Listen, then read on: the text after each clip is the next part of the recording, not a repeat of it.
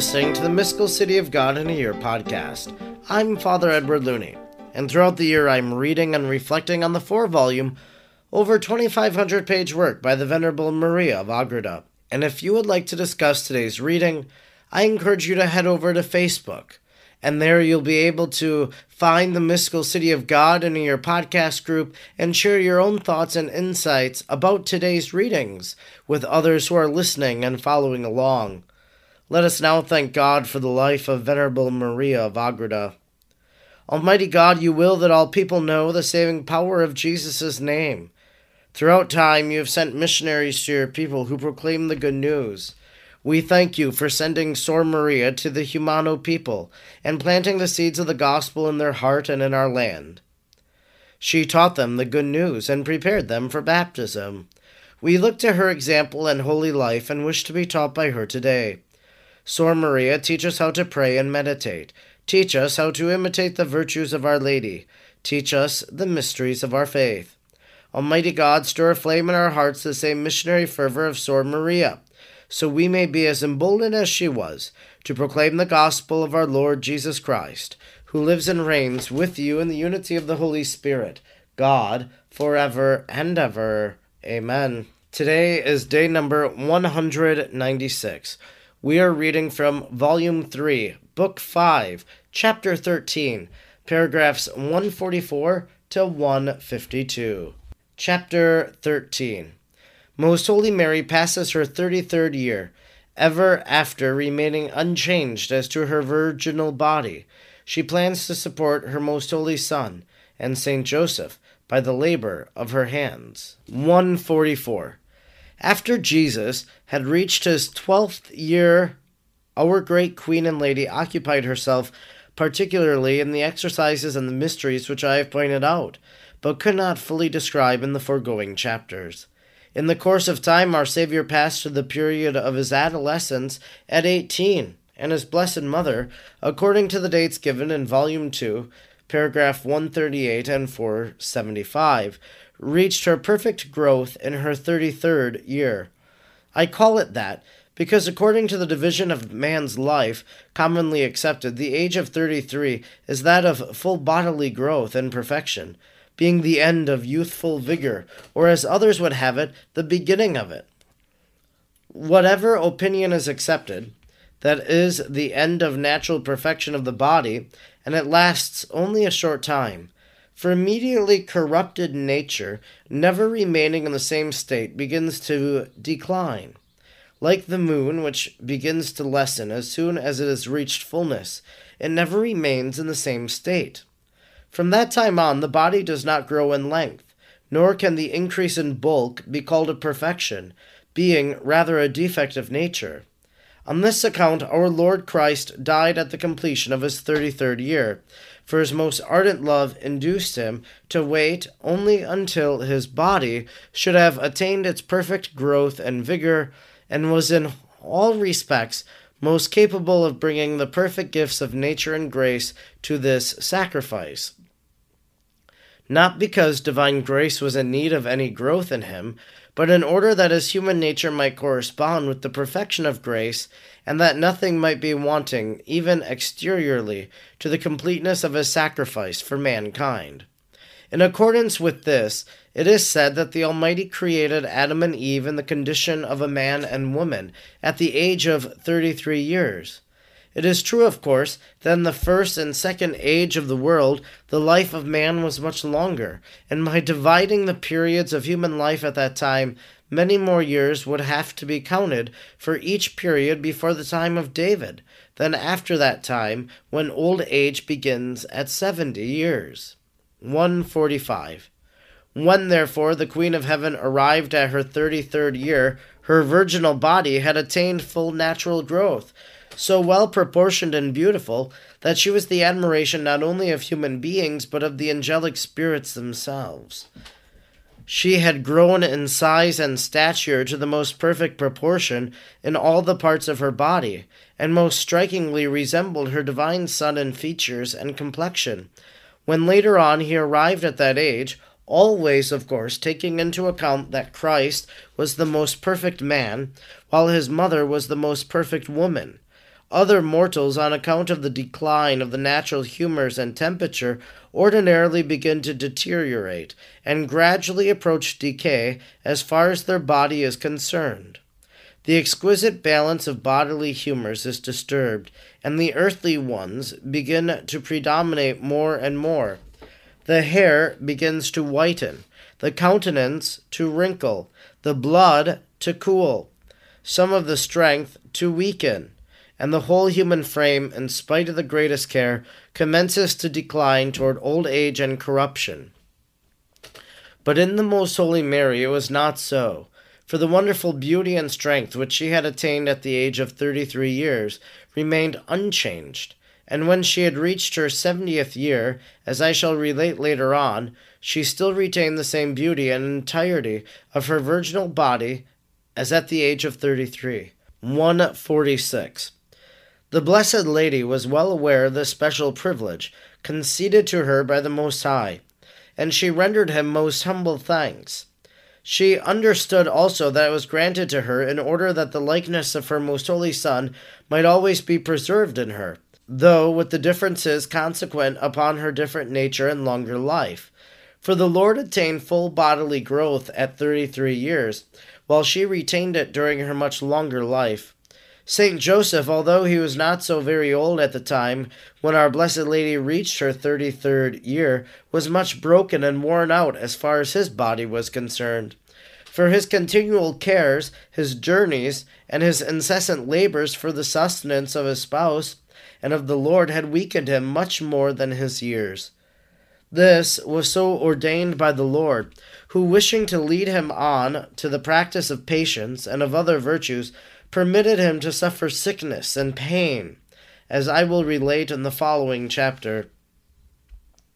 His most prudent spouse, knowing that he was much weakened, and always having loved and served him better than any wife ever did her husband, spoke to him and said, "My spouse and my master, I am deeply obliged to you for the faithful labors, watchfulness, and care thou hast bestowed on my welfare. For in the sweat of thy brow thou hast until now supported me, thy servant, and my most holy Son, the true God, and in this thy solicitude thou hast spent thy strength and the best part of thy health and of thy life in protecting me and attending upon my welfare. From the hands of the Almighty thou shalt receive the reward of thy works and the blessings of sweetness which thou deservest." Psalm 24. By now, I beseech thee, my master, rest henceforth from thy labors, since thy impaired strength is not any more equal to them. I wish from now on to show my gratitude by laboring in the service, and provide for such sustenance as the Lord wishes us to have. 147. The saint listened to the words of his sweetest spouse with abundant tears of humblest acknowledgment and consolation, although he at first earnestly entreated her to be allowed to continue forever in his labors. Yet at last he yielded to her request and obeyed his spouse, the mistress of the world. From that time on he rested from the hard labor of his hands, by which he had earned a livelihood for all three. They gave away the carpenter tools as an alms, not wishing to have anything superfluous or useless in their house and family. Being thus at leisure, Saint Joseph occupied himself entirely in the contemplation of the mysteries of which he was the guardian, and in the exercise of virtues. As he had the happiness and the intercourse of the divine wisdom incarnate, and of her who was the mother of it, the man of God reached such a height of sanctity that his heavenly spouse accepted no one ever surpassed him, and he far outstripped all other creatures. The Blessed Lady and also her most holy Son attended upon him and nursed him in his sickness, consoling and sustaining him with the greatest assiduity, and hence there are no words sufficiently expressive of the humility, reverence, and love which all this caused in the simple and grateful heart of this man of God. He thus became the admiration and joy of the angels, and the pleasure and the delights of the Most High. 148. Thenceforth the mistress of the world took upon herself the task of supporting by her work her most holy Son and her husband. For such was the will of the eternal wisdom, in order to raise Mary to the very pinnacle of all virtues and perfections, and in order to furnish an example for the confusion of the daughters and the sons of Adam and Eve. The Lord set up for us as a model this strong woman, clothed with beauty and fortitude. For at this age of 33 years she was to show herself girded with strength and ready to extend her hands to the poor, purchasing the field and cultivating the vineyard by her own labor to bring forth its fruits. The heart of her husband confided in her, and not only that of her husband, Saint Joseph, but also that of her son, the true God-man, the teacher of the poor, and the poor of the poor. And they were not deceived. Proverbs 31:10. The great queen began to busy herself much more in spinning and weaving linen and wool, thus mysteriously fulfilling all that Solomon says about her in the Proverbs. But as I have explained this chapter of Scripture at the end of the first part, I shall not repeat it here, although much of what I have said then pertains to this period of her life, when both interiorly and exteriorly she executed it in action. 149. The Lord was not wanting in ability to provide for his bodily living, that of his blessed mother and of Saint Joseph. For not in bread alone does man live and is sustained. He could have created it by his mere word, as he himself assures us. He could have each day created the necessary food, but then the world would have been deprived of this spectacle of his holy mother, Lady of the whole world, laboring for their sustenance, and the Virgin herself would have been deprived of the reward due to these meritorious works. All was arranged by the teacher of our salvation with admirable providence, for the glory of our Queen and for our instruction. Her diligence and care in these employments cannot be expressed in words. She labored much, and because she always lived in retirement, she was assisted by that most fortunate woman, of whom I have spoken before, Volume 2, paragraphs 227 and 423. This woman assumed some of the labor of the great queen, and performed the necessary errands. But Mary never used any command when in want of her assistance, but spoke to her in humble request and with the utmost consideration, always seeking to find out her wishes by asking her whether she would not like to do this or that. Her blessed Son, like his heavenly mother, ate no meat. Their nourishment was only fish, fruit, and herbs, and these only in the greatest moderation. For Saint Joseph she procured flesh meat, and although their poverty and want was apparent also in this, yet it was seasoned by the good will and loving kindness with which she served it to her spouse. The Blessed Lady slept but little, and often she spent the greater part of the night in work, for the Lord now permitted her to spend more time in such employment than in Egypt. Sometimes it happened that with all her diligence and labor, she could not earn what was necessary, for Saint Joseph now had need of more expensive nourishment and clothes than formerly. At such times Christ our Lord made use of his almighty power in multiplying what was in their possession, or in commanding the angels to bring the necessaries from elsewhere. But more frequently he miraculously enabled his most holy mother to accomplish much in a short time by the labor of her hands, and thus multiply its result. Instruction which the Queen of Heaven, Mary, gave me. 150. My daughter, in what thou hast written of my labors, thou shouldst have received a most exalted doctrine for thy imitation and direction. But in order that thou mayest not forget, I will now give thee a summary of it. I wish that thou imitate me in 3 virtues, which thou wilt find in what thou hast written. They are the virtues of prudence, charity, and justice, so little taken notice of by mortals. Prudence should teach thee to provide for the wants of thy neighbor as far as possible in thy state. Charity should make thee diligent and zealous in coming to their assistance. Justice should oblige thee to fulfill the obligations of charity as necessity, and love itself point them out to thee. Thou shouldst be an eye to the blind, an ear to the deaf, and thy hands should labor for those that are maimed. Job 29:15. Although on account of thy state of life thou must practice this doctrine principally, and continue in a spiritual way, yet I desire that thou take it to thy heart, also as far as the temporal and bodily wants of thy neighbor.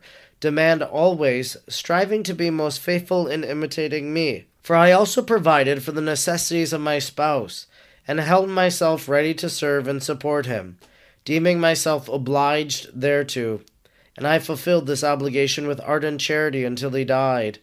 Although the Lord had given him to me for my support, I faithfully provided for him by my labors, as long as he was unable to perform this task himself. I judged it to be my duty thus to use the strength given to me by the Lord, and would have considered it a great fault not to do so with great assiduity. 151. The children of the church pay no attention to this example, and therefore they have fallen into a perverseness, which greatly exasperates the just judge. For though all mortals, not only since the first sin by which all incurred work as punishment, but also from the very first beginning were created in order to work, Genesis 2:15. Nevertheless, work is not evenly distributed among men. The powerful and the rich, and those whom the world calls lords and nobles, all try to exempt themselves from this common law and try to throw this burden upon the humble and the poor of human society. The rich keep up their pride and ostentation by the labor and sweat of the poor, and the powerful draw their strength from the weakness and helpfulness of the lowly. In many of the proud, by their haughtiness, this perversity reaches such extremes that they begin to think all this is due to them, and they despise, oppress, and trod underfoot the poor. James 2:6. They falsely suppose that others are created only in order that they themselves might enjoy leisure and delight in all the world's goods. And in addition to this, they do not even pay the small wages for these services. In this matter of not paying proper wages to the poor and to the servants, and in matters of like sort, thou wilt find great crimes against the order and will of the Almighty. But let it be known that the just, as the rich, pervert justice and reason, and refuse to take their share in human labor. So also will mercy be inverted for them, and be showered upon the despised and lowly. Wisdom 6:7. Those who in their pride give themselves up to contemptible idleness shall be chastised by the demons, whom they have imitated. 152. Thou, dearest, take heed against such deception. Let the advantages of earnest labor be always before thy eyes, according to my example. Separate thyself from the children of Belial, who so idly speak vain applause and thus labor for naught. Do not deem thyself above others, because thou art a superior, but deem thyself more lowly and humble, a slave of all the rest, diligently serving them all without distinction. If necessary, be ready to labor for their sustenance, and be convinced that this is incumbent upon thee, not only as their superior, but also because the religious are thy sisters and daughters of the Heavenly Father, and creatures of the Lord thy spouse. Since thou hast received more than all the rest at his liberal hand, thou art also obliged to labor more than they. The weak and ailing relieve of bodily labor, and do their work thyself. I wish that thou not only avoid charging others with work which thou canst perform thyself, and which belongs to thee, but that thou assume as much as possible that of all the rest, deeming thyself their inferior and their servant, as I wish thee always to consider thyself. Since thou canst not do all thyself, and since it is necessary that thou distribute bodily labor among thy subjects, I exhort thee to observe good order and equity, not putting more labor upon those who are too humble or weak to object, but I wish that thou humiliate those who are of a haughty and proud spirit, and are unwilling to occupy themselves in hard work. However, this must not be done without exasperating them, and with a gentle firmness helping them to suppress their lukewarmness and want of subjection by placing upon them the yoke of holy obedience, in accordance with their profession. In doing this, thou conferrest upon them the greatest blessing, and thou only fulfillest thy own obligation. Therefore thou shouldst see to it that they understand thee in that way. All this thou wilt again attain, if thou make no personal distinctions, and assign to each one, the work which she can do, and what is appropriate to her, obliging and compelling each one with equity and justice to abhor idleness and laxity, and let them see thee engaged in the hardest and most difficult work. Thereby thou wilt gain a humble liberty of commanding them. But what thou canst do thyself, command no one, in order that thou mayest enjoy the fruit and the reward of labor, in imitation of me, and in obeying all that I advise and remind thee of. This concludes our reading today for day number 196. We've been reading from Volume 3, Book 5, Chapter 13, paragraphs 144 to 152. Today we get a glimpse into the secret years of Our Lady with Jesus and Joseph. We hear about the declining health of St. Joseph. We hear about him retiring from his trade of carpentry and how they gave away his tools as alms to those who could make use of them. We heard about that age of 33. Our Lady had reached her 33rd year. This has often been considered the perfect age, partly because Jesus dies at the age of 33.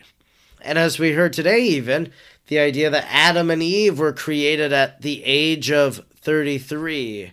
Because remember the stories of creation, Adam and Eve. Adam created out of nothing, God created him. And then Eve being fashioned out of his rib. And so they don't come to us as an infant, they don't come to us as a teenager, but at the age of 33.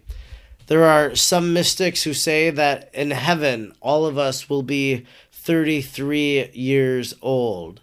Who knows? But there's something to marvel at. Maybe you are 33, or maybe you could think back to your 33rd year and see if there was anything special that God did for you during that special year of your life.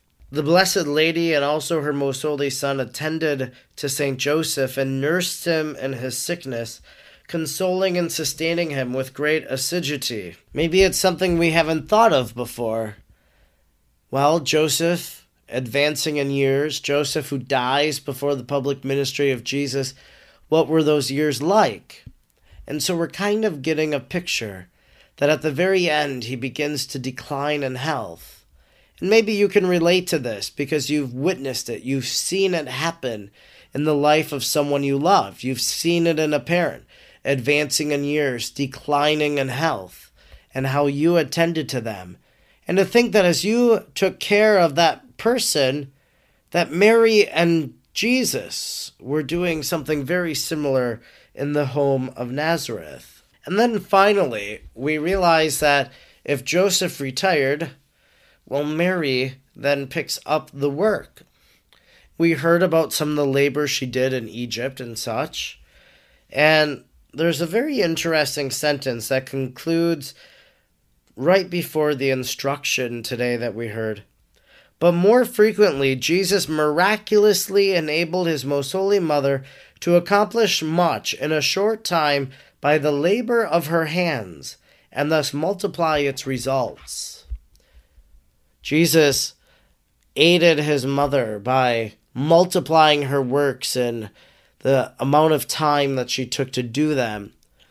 I've often marveled at this. Sometimes if you struggled to get a holy hour in each day or to pray, that when you don't do it, it seems like you don't get as much done. But if you don't forfeit your prayer, it seems like you get even more done, even though you took that time away to be with the Lord in prayer. The multiplication of time, it's something I've also thought about in terms of the saints.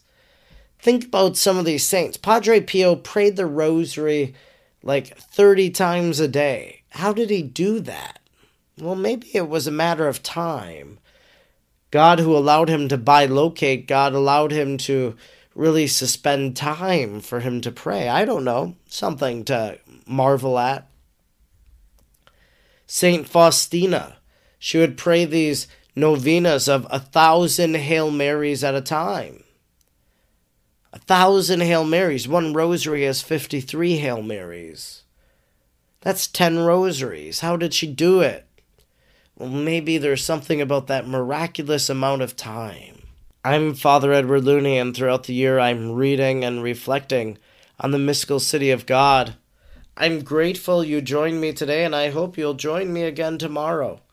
Until then, may God bless you, and Mary pray for you.